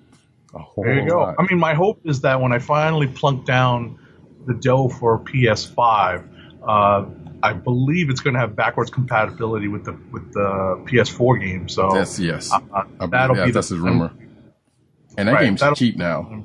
Sorry. Right. But I was going to say that'll be the time for me to dive into the Insomniac Spider-Man game. So you can go get them back to back. Pretty much. To the other. Held off on, and I've detailed this on the show. I've held off on the PS4 purchase during quarantine simply because I didn't want to be obsolete in less than 6 months, and that's exactly what's about to happen. So that's not entirely true. I mean, because there's people that's because of reasons are going to hold off on the PS5 when it initially comes out, which is probably a good reason to do in certain. So the PS4 is still going to have some legs until shortly after that comes out properly. Right. What I was going to add is there's always the initial fear of bugs being worked out and this and that, and also everyone's going to wait for that initial price drop after the initial release. And that's going to be a while. I know. I've been following that beat for a while. That's going to be a good while before Sony does that. So good luck in that one. Right. It usually takes a year. Usually it's a Christmas to Christmas transition. So we'll see how long it takes me to plunk down the dough and figure out how much time I have on my hands to play a PS5 game. Indeed. And if there's one you're going to want to play, it's probably going to be that Spider-Man game. Because if you are into that type of game, because I have to put that kind of game, because not everybody's into open world games in general. But an open world Spidey game with some really good mechanics to it, and Batman combat. If you like the Batman Arkham series type combat, you will. I had my issues with it. Yeah, I mean, it's like I said, it's all about time. Because if you invest the time in learning it, then you can really enjoy it. Yeah, and it's kind of one of those things, as I can pretty much attest to, you kind of might want to, if you're going to start it, try to finish it, because trying to get back into, especially if it's an open world game like that, and there's a lot to it, and a lot of side missions and whatever, you can kind of get back into it, especially if it's got a relatively deep combat, or even a similar kind of deep combat. Kind of takes a minute to kind of get back into and trying to figure out where you are, especially when there's so much that opens up into games like that. You might want to try to blow through it, or not blow through it, but trying to get through it as best you can, if you can and have the time to. I know some people who pretty much finished the first game in probably a good week, less than a week, because they were at it so much. But they probably may now have been doing a lot of the side stuff also. So right. But also didn't have and this was before COVID, so this was like folks had time on their hands to do this. Anyway, I'm looking forward to this, and I'm definitely probably going to try to finish that game. And that Spider-Man game, as I said before, at this point is probably cheap because of this announcement coming out. And it was already cheap in the last couple of weeks because of that, and God of War was already cheap because of sales going on. So that's right. They're looking to to offload all their stock now. So yeah. So, and usually announcements like this kind of like, hey, guess what? We still got this old stuff you can go check out. So, get them right now. Anyway, that's that. I'm looking forward to it. Next up, say goodbye to Go-Go Power Rangers with writers Cinegrace and Ryan Parrott. Apparently, Go-Go Power Rangers, actually, wait, is that this week? I want to say that might be this week. Hang on a second. I'm looking into that really quick. Because did that not come out this? Yep, that came out this week. So, and in fact, it says so right here in the story. So, what began as a series to showcase the day-to-day complications that came with balancing life as a Power Ranger and high school student became a story about saying goodbye. Hitting comic book stores June 10th, the Mighty Morphin Power Rangers companion series, Go-Go Power Rangers wraps up after 32 issues with the last piece of the Omega Rangers origin story. Luckily, Newsarama, this goes into an article, goes into an interview with, Cinegrace and Ryan Parrott about the ending of that.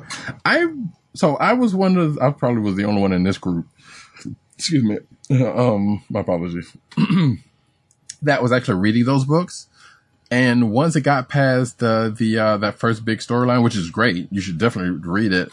I got kind of lost in a whole bunch of other stuff going on. So trying to read that and those two books tying into each other, and the event tying into each, both tying into the event books. And also I did not necessarily feel that Go-Go Power Rangers was necessary. But at the same time, because I felt like they could have lengthened the main Power Rangers book and by kind of putting some of this stuff in as. But that's just me. I am not a comic writer, so I don't know a thing about a thing. But the fact that it was, as some folks have said, a fairly good companion piece to the main book, and this is not the first companion piece to any book in any, by any publisher. So I am, we just talked about West Coast Avengers last week, and that's not necessarily a companion piece, but it's just more Avengers, another group of Avengers. Slightly different, but similar concept, I've heard good things about this book, so it's sad to see it go for whatever reason. And I know they've had this other Necessary Evil event that I hadn't read yet that was supposed to be actually pretty good too, doing things for that world. So if you are so interested, you can check out this article and check out those books, because like I said, that Power Rangers book was actually not bad. But next up and final, right? It's not quite the final, because I did see something today related to this. So Comic-Con, as in San Diego Comic-Con, shares its first details on SDCC replacement Comic-Con at Home. Comic-Con International in San Diego was recently canceled for the very first time ever due to the ongoing COVID-19 pandemic. However, Comic-Con has now shed light on its virtual replacement for the annual event, which has been dubbed Comic-Con at Home. Comic-Con's official press release is below. I'm going to skim through this. Comic-Con at Home, an online event that will combine aspects of the convention experience with the comforts of home due to the pandemic. Let's see here. Right. So although conditions prevent celebrating in person, the show, as they say, must go on. With Comic-Con at Home, SDCC hopes to deliver the best of the Comic-Con experience and a sense of its community to anyone with an internet connection and an interest in all aspects of pop culture.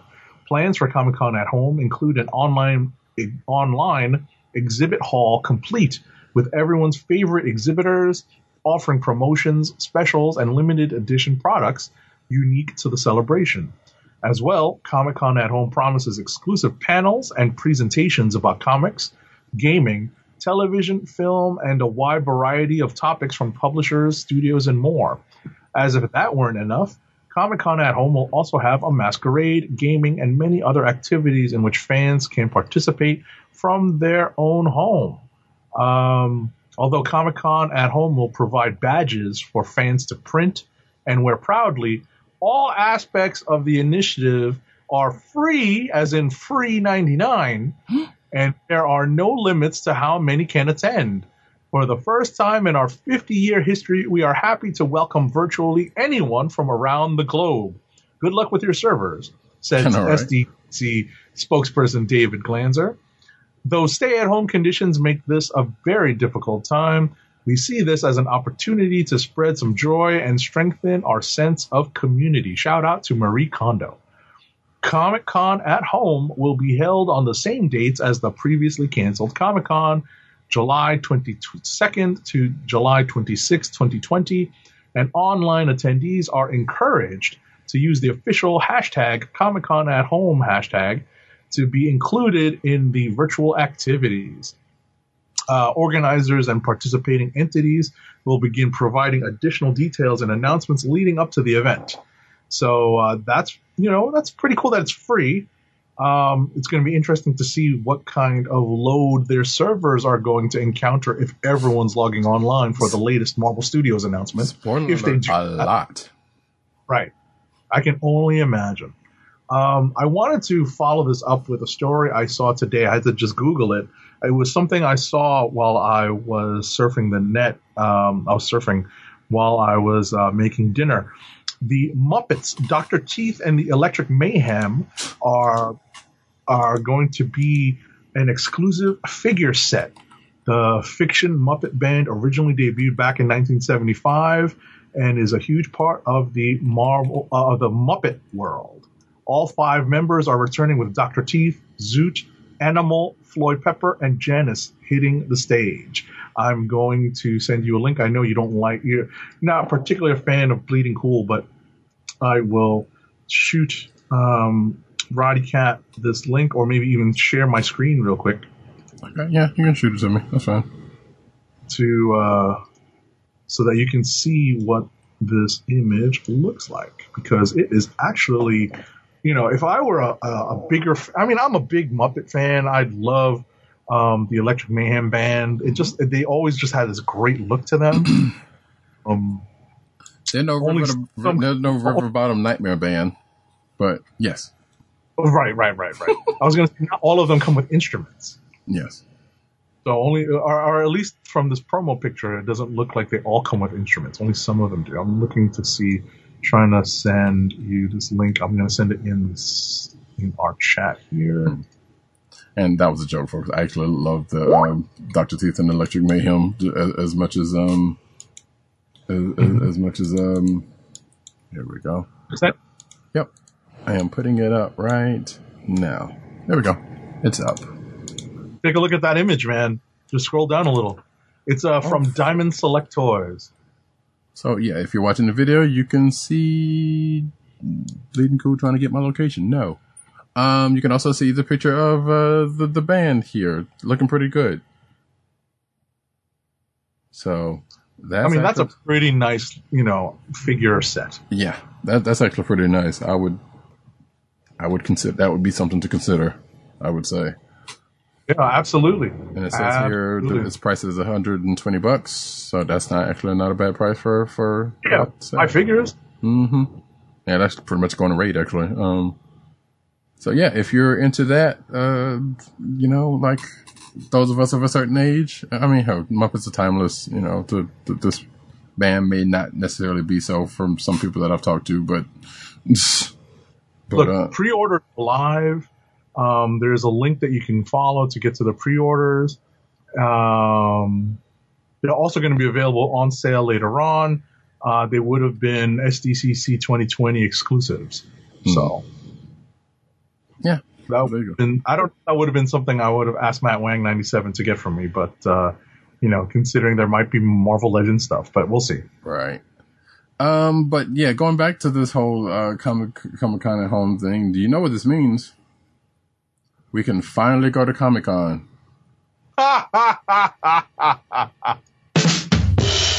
It's true. Yeah, we can finally go to San Diego, just like we've always never actually put that much effort to. Well, actually, we have put effort into, but it never worked out when we tried.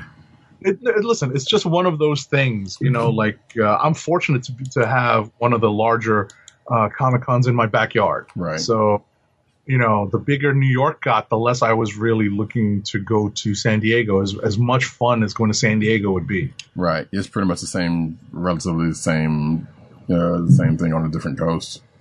Right. So, some of us are not in places like that, but we have a pretty good convention here called Heroes Con, by the way. Which is, I think they canceled finally, but actually, I don't know if they did or not. I think they did finally cancel it. Actually, now that I think about it. Yeah. I was about to say, any con going through the summer's already been canceled. Yeah, because the last we talked about it, they had said they were going to work with things, but then I think I do remember something which I don't think we talked about, but they did end up canceling Heroes Con for this year. Right. New York is still in October.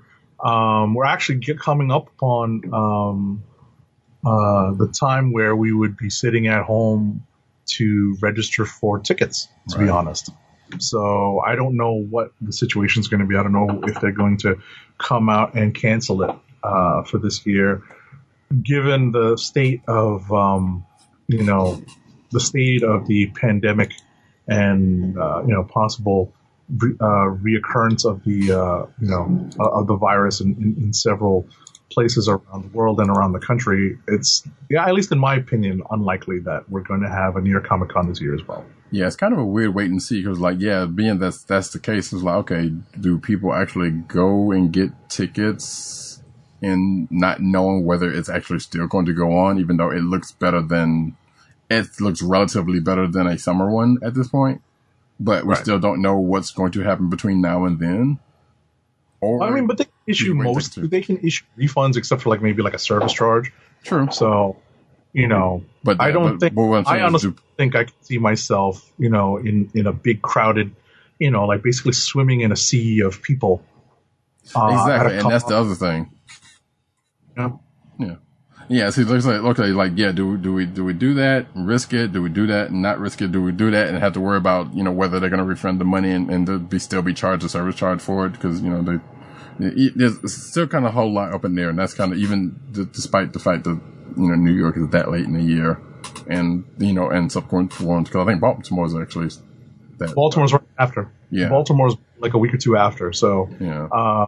Those are the last two kind of big cons for the year. Right. So with San Diego down, I think everyone's looking to New York and Baltimore as like the last chance for any sort of con-related revenue. Mm-hmm. And, because they're both in October, but the further along we get in the summer, the worse that looks.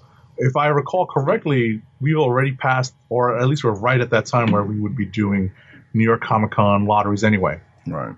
June. I want to say we would have done it in May already or April, so we've already passed that time. Gotcha. Well, yeah, and one last note, like I said, the Comic Con, just like E3, which is actually would be going on right now if it was actually going, and the only thing with E3 is that, like, relatively there are some things that hasn't changed because Sony's got their thing coming out. Well, Sony's had their event. That's why we had that Miles Morales news, the Spider-Man game news.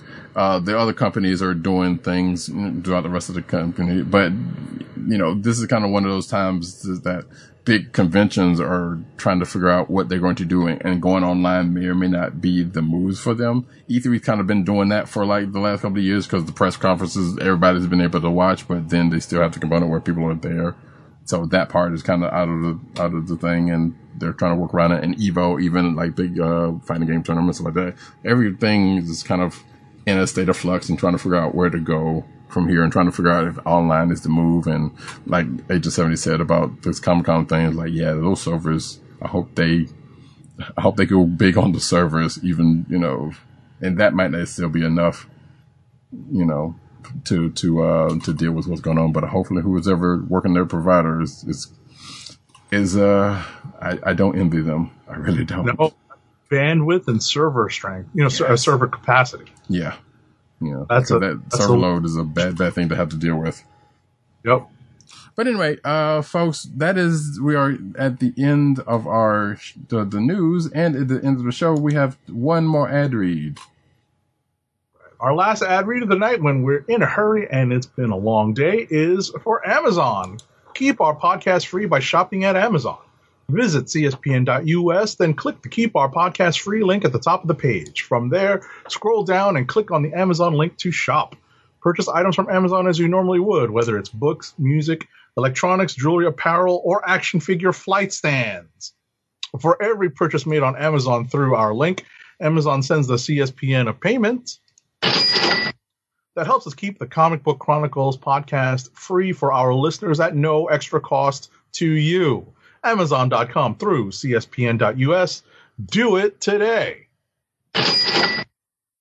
Oh, shoot, was almost finished with that. That's fine. Anyway, we thank you, folks. We're now at the end of another episode of Comic Book Chronicles. Thank you, each and every one of you, for coming out. We will be back next week with, I guess we can go ahead and say it. Wait, let me make sure that was the right one, because I don't want to. I was about to say, we already scheduled it. I know, and I want to make sure that look, there's a lot going on lately. So, yep. So we are going to be doing DC Comics' Identity Crisis event, which, wow, yeah, I haven't read it in a minute. So I'm going on bits and pieces. And as we talked about with the last DC event that we talked about, which was, holy hell, what was it?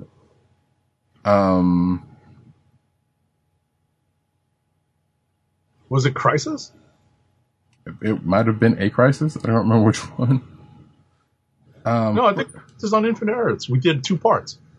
Was it Crisis on? Well, wait, Crisis on Infinite Earths was the first one we did. I thought we did one after that. We did a DC. You know what? Regardless, the last DC Crisis. Remember? Yeah. Oh no, Blackest Night. Blackest Night. Oh, Blackest Night. You're right. So Blackest Night was heavily influenced out of stuff that came out of Identity because I remember we talked about it when we talked about Blackest Night, and it was like, yeah, there was some stuff that came up in, especially a couple of key points that came up in Identity Crisis that shown itself in the early parts of Blackest Night.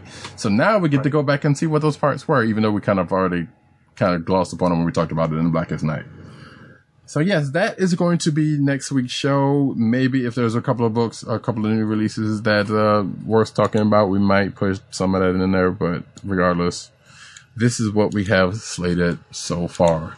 So for that, there we go. As I put that last article in, and say that thank you guys for coming out. We record each and every Thursday night. I'm getting back to the outros, but because I feel like I keep forgetting to do this. We record each and every Thursday night, 9:30 p.m. on the Click Nation's YouTube channel. So I want to go ahead and get that out of the way. So if you are around when we're recording, you can go and check us out. As I actually fade away from the there we go. I forgot. I'm actually running into transitions here. Because I can do something like that. Oh, Lord. That's not what I meant to do.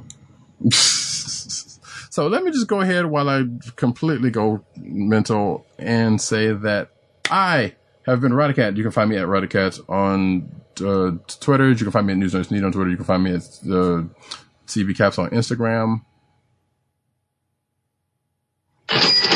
Agent_70 on Twitter and Instagram. PCN_Dirt. You can go, he's not here this week, but you can go check him out at PCN_Dirt on Twitter, Pop Culture Net on Twitter, popculturenetwork.com, and his umbrella sites therein. You can also go check him out on Vine, the Vine alternative Byte under comic reviews, no vowels, excuse me. And no one. And no underscores, yeah, exactly. Tim, DOGG98, the Osiris that is Ish. You can find him at that, Tim DOGG98 on Twitter. You can also find him at The Click Nation on Twitter.